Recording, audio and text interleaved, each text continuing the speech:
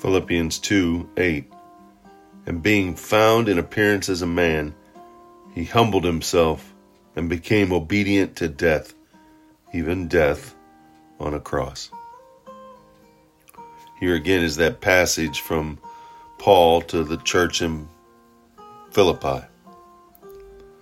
And it's probably, this portion of scripture is probably from a hymn sung in the early church. And it's a reminder to us of the life we are to live because we've claimed Jesus as our Savior, that we have joined the Jesus team. And so many times we join Christ, we join the team, we join believers by putting our faith and trust in Jesus, and we sign up for that minimum requirement. Place my faith and trust in Him. Now I get my get out of hell free card, and we don't go to the maximum commitment, which is to humble ourselves. We can so easily excuse selfishness and pride by claiming our rights, right? We think, I can cheat on this test. After all, I deserve to pass this class. I worked hard at this class. Or I can spend all this money on myself. I worked hard for it. As believers, we should have a different attitude.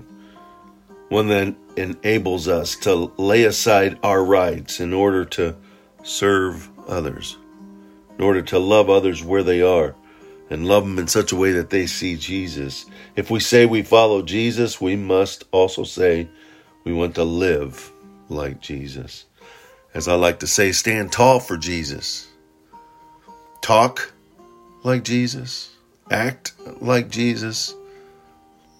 Love like Jesus, and live like Jesus. When you do that, you will stand tall for Jesus. We should develop His attitude of humility as we serve those around us, even when we are not likely to get any recognition for our efforts. It just doesn't matter, because He will acknowledge, He will see, and our treasures are stored in heaven. Are you selfishly clinging to your rights, or are you willing to lay down your life, to pick up your cross, deny yourself, and follow Him and serve? Serve with a towel, not serve for a title. Go out, make it a wonderful, God-filled day of serving Him by serving others. He did it.